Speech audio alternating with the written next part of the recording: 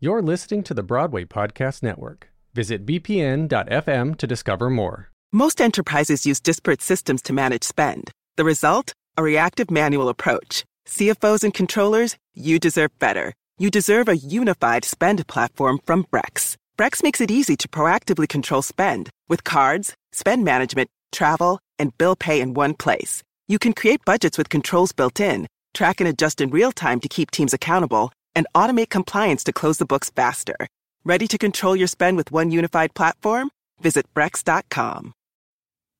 I knew as Women's History Month came around, I wanted to bring back a former guest, Kristin Stultz Pressley, better known as Dr. Broadway.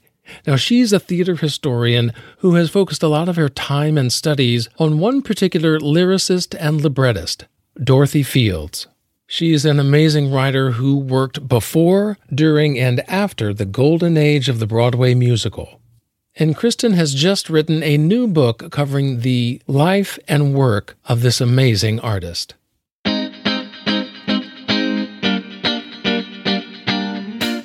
Dorothy was very careful to help not just women, but anyone whom she could help, whether it be another artist, a collaborator in the theater, or one of the many charities that she worked with throughout her career. Hello, I'm Patrick Oliver Jones, actor, singer, and host of Why I'll Never Make It, one of FeedSpot's top 25 theater podcasts. The website is whyillnevermakeit.com. where you can sign up for the monthly newsletter, get access to members-only episodes, and learn more about services and organizations helping artists just like you. And this week, I'd like to feature one specific organization, Maestra Music, a nonprofit founded by former guest Georgia Stitt and seeks to promote and support female musicians. Their website is maestramusic.org.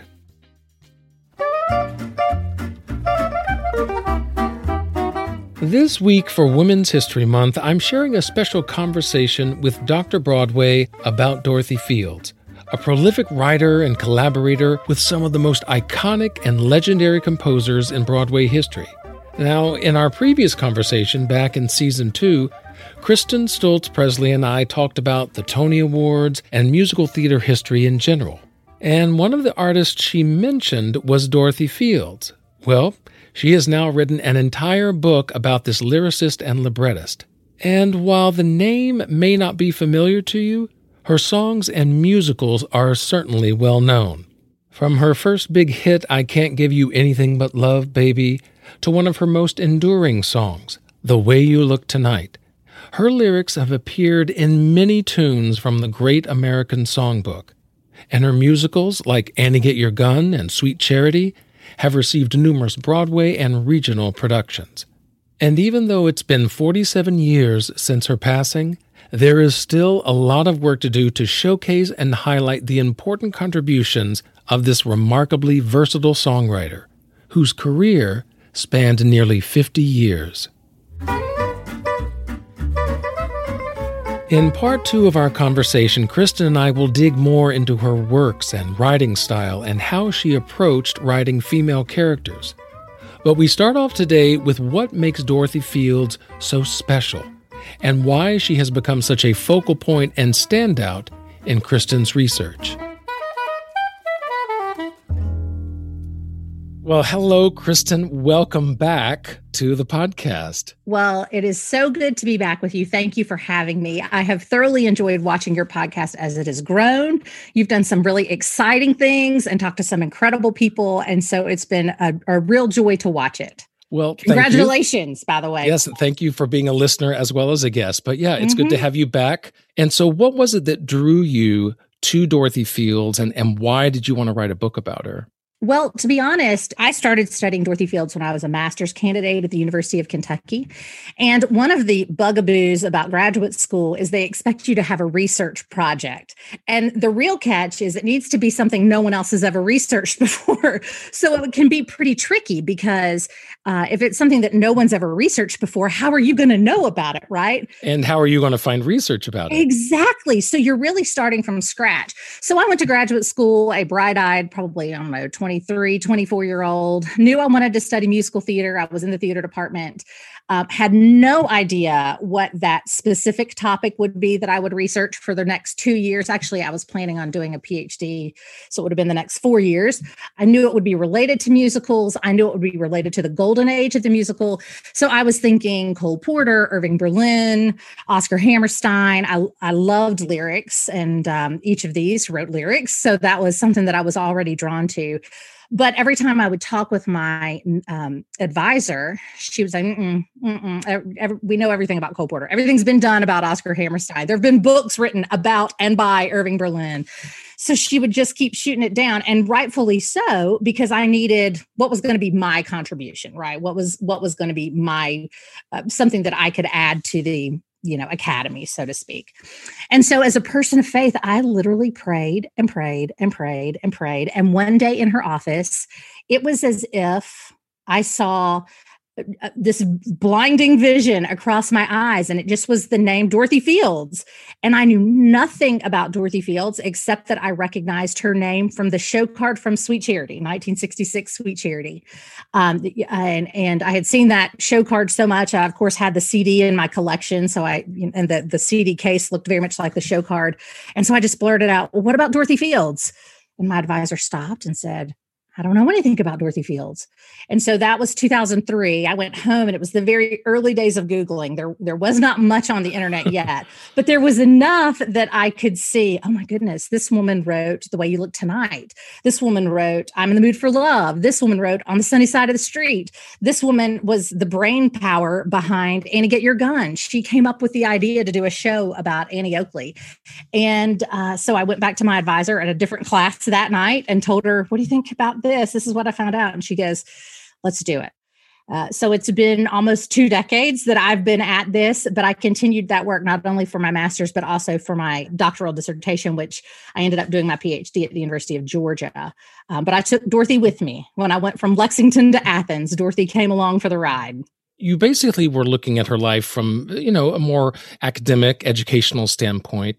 So what makes this book different from those dissertations? That's actually a great question. It's funny because when people ask me what the book is about, or have asked me over the past 20 years what I was researching, and I would mention Dorothy Fields, and everybody's like, I don't know her.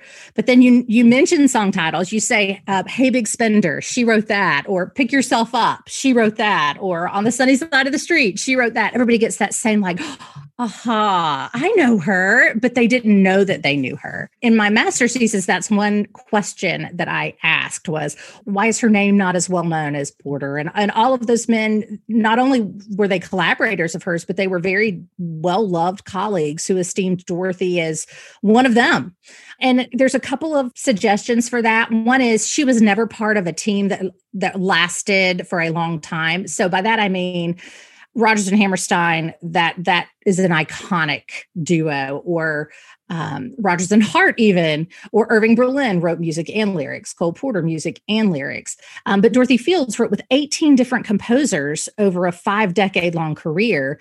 So it was never easy to pinpoint her as, that's the closest would be Jimmy McHugh, who was her first collaborator, but a Fields and McHugh song, or that never happened with her. It never became a catchphrase. Another suggestion is because she was very self-effacing.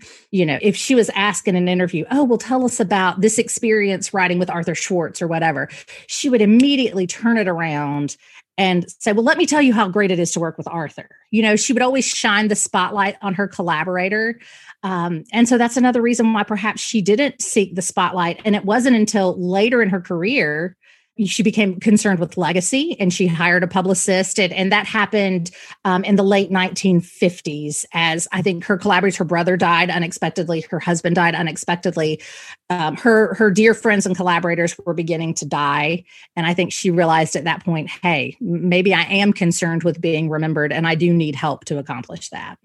So this book then takes a third approach to her, which is just as a straight biography. It's just learning who was this woman, what did she accomplish, and when you learn what she was able to accomplish, particularly given when she was able to accomplish it, she is one of the most fascinating characters of the 20th century to me. In fact, there was a book that I referenced in my master's thesis called 50 Great Americans Who Shaped the Century but Missed the History Books.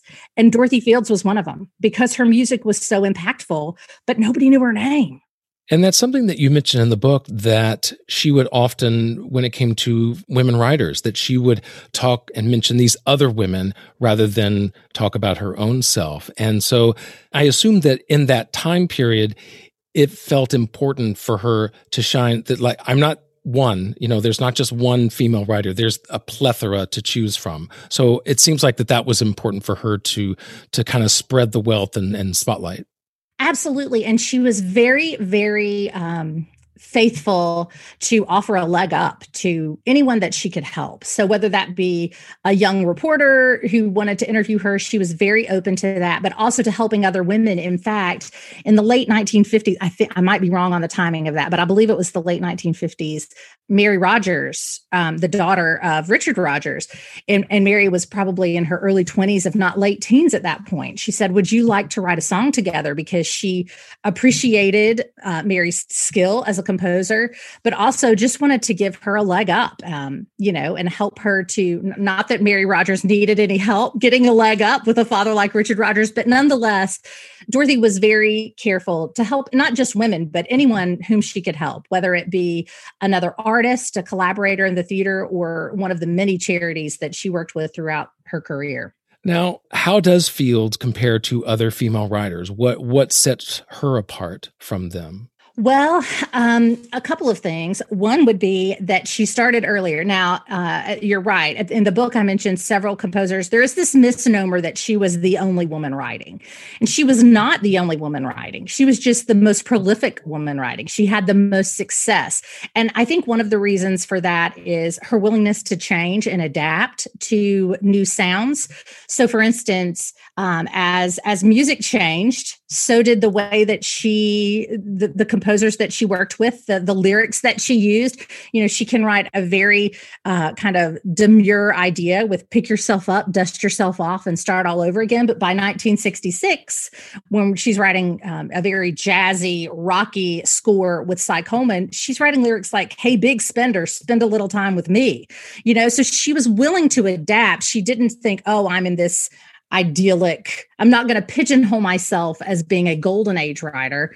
As the golden age, as we morph from the golden age to whatever comes next, I, as a artist, am going to morph and bend with those times as well. Yeah, because her time span, she had big hits, starting at the 20s, which was a very distinct musical style, all the way through to the 70s, which is yet another very distinct musical style, and found success in each of those. Absolutely. She was successful at every stop. She started in 1927 writing shows for the Cotton Club in Harlem.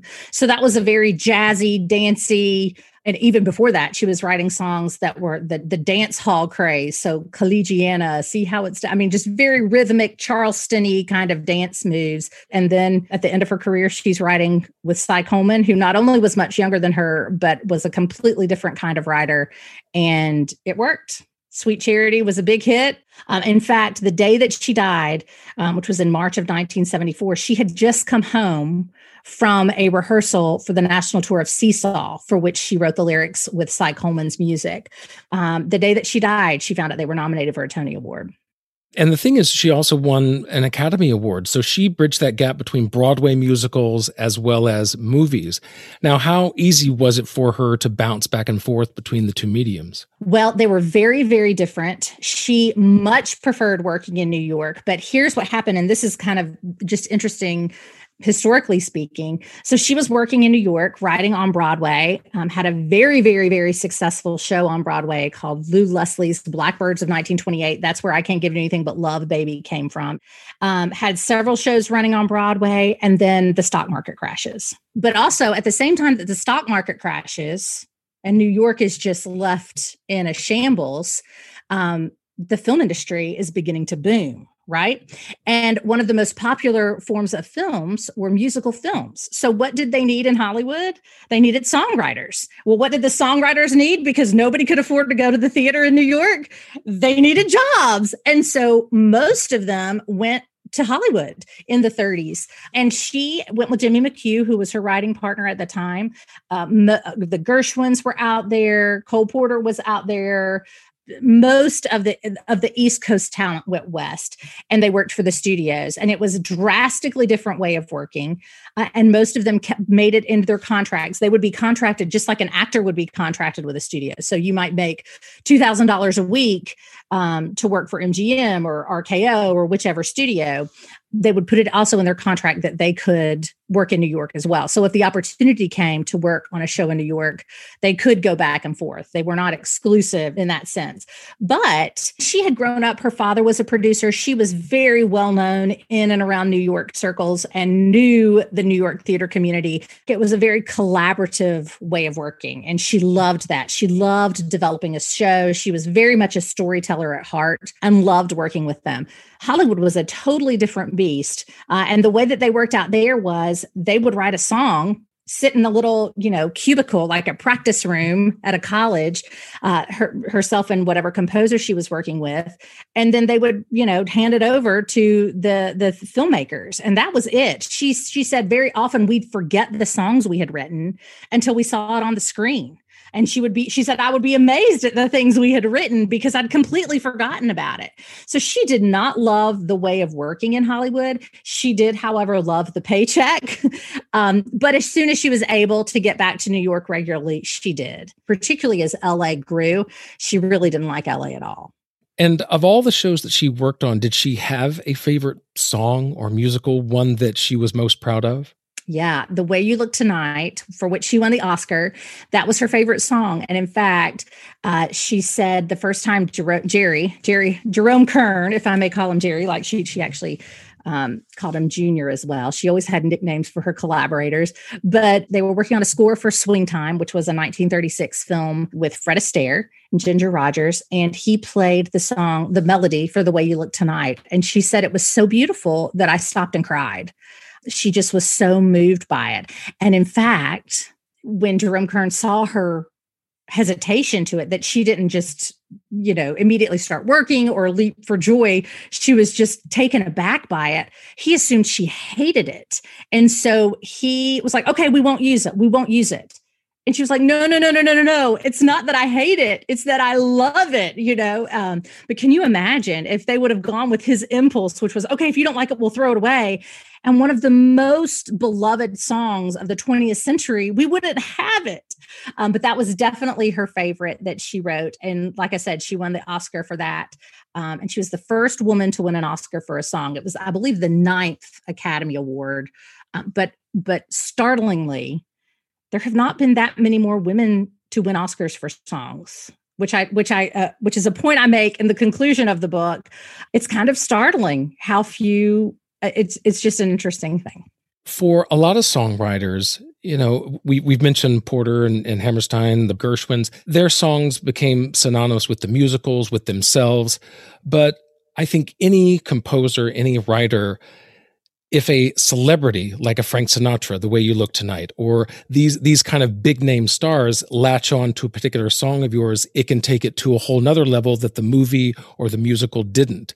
Was there a particular singer or artist that she really loved or appreciated what they did with her songs? I can't think of one right away. I can say she frequently worked with women like Pearl Bailey. She did a couple of shows with Pearl Bailey as one of the lead actors in the show. And then she did a couple of shows with Shirley Booth as well. So she worked frequently with some of the same performers. But as far as was there one singer, I can't really think of one, except to say that she was thrilled whenever anybody chose to use her music, as any songwriter would be. Now, she never actually wrote the music herself. She could play on the piano, but she never actually wrote any music for her lyrics. Correct. She could play the piano. In fact, one of the jobs that she had prior to becoming a lyricist was she played the piano in a dance studio. So she could play the piano, but no, she never wrote music of her own. She was always a a word girl. In fact, she won poetry contests in high school. So words were always her cup of tea. And did she consider herself to be better adept at writing for female characters or male characters? Or what was there a difference to her in how she wrote?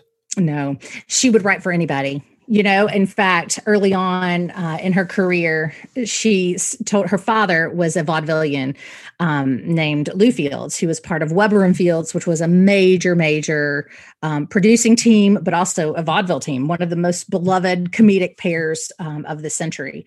And he had a joke that was kind of iconically his, and she would riff on his jokes often. And one time, in fact, she was asked, when she was writing for the Cotton Club, he said, "Why would you write for them?" And she said, "I'd write for the Westchester Kennel Club if they'd let me." She just wanted to write. So no, she made no distinction between male or female. It didn't matter to her. She just wanted to work. And did her writings, did she ever kind of infuse a bit more of woman power, so to speak?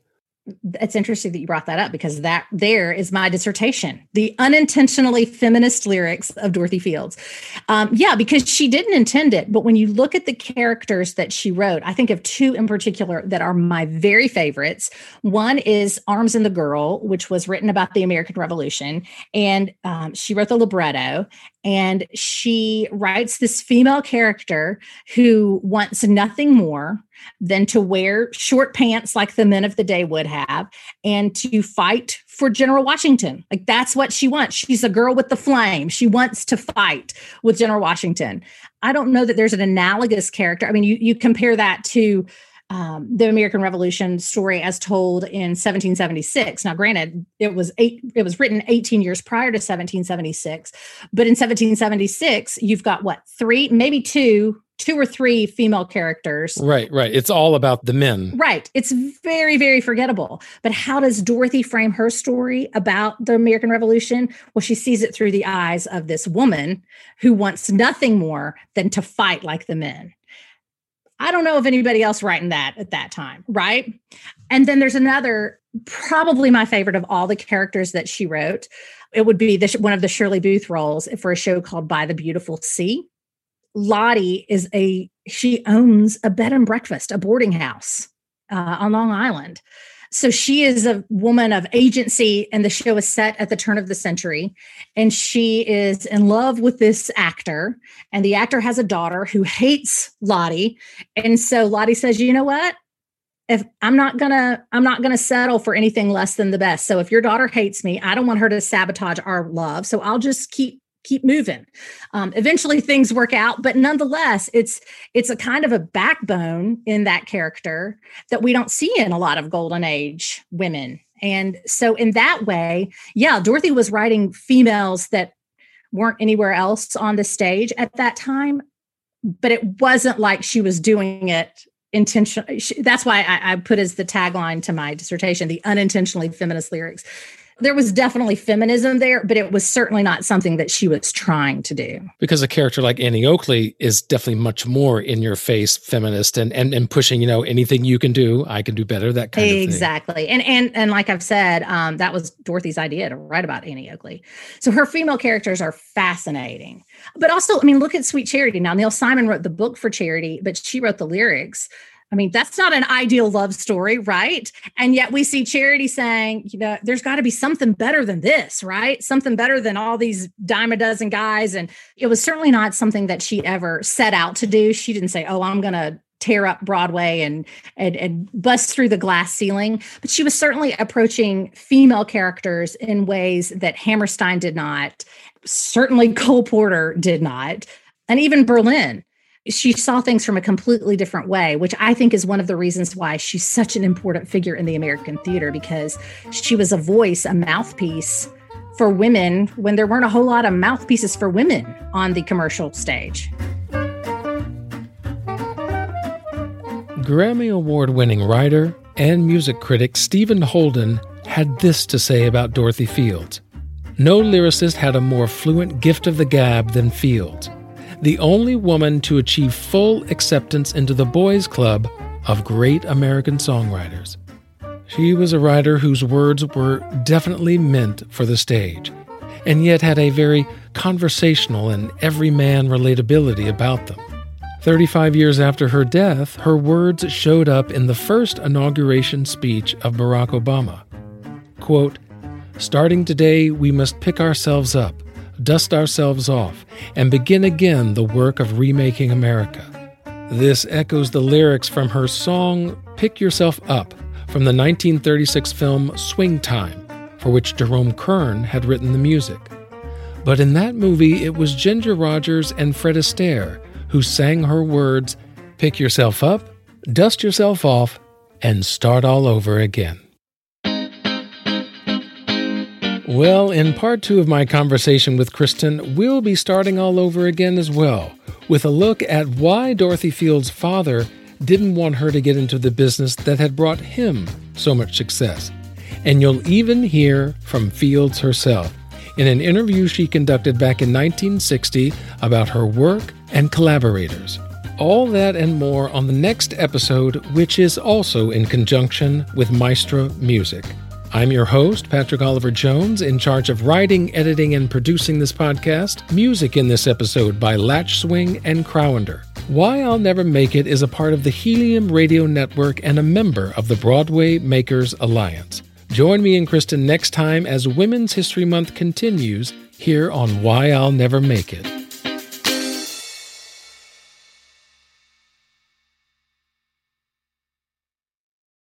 Hey, it's Leslie Odom Jr. here on the Broadway Podcast Network to tell you about the Rise Theater Directory, a program of Maestro Music. Rise is a national online resource designed to connect and empower backstage and administrative and creative theater professionals from underrepresented backgrounds. If you work or aspire to work in the theater community, this can help you find your next project. And if you hire theater professionals, search the Rise Theater Directory to find your next team. Create your profile now and get more information by visiting risetheater.org. That's theater with an RERISETHEATRE.org, because only together we rise.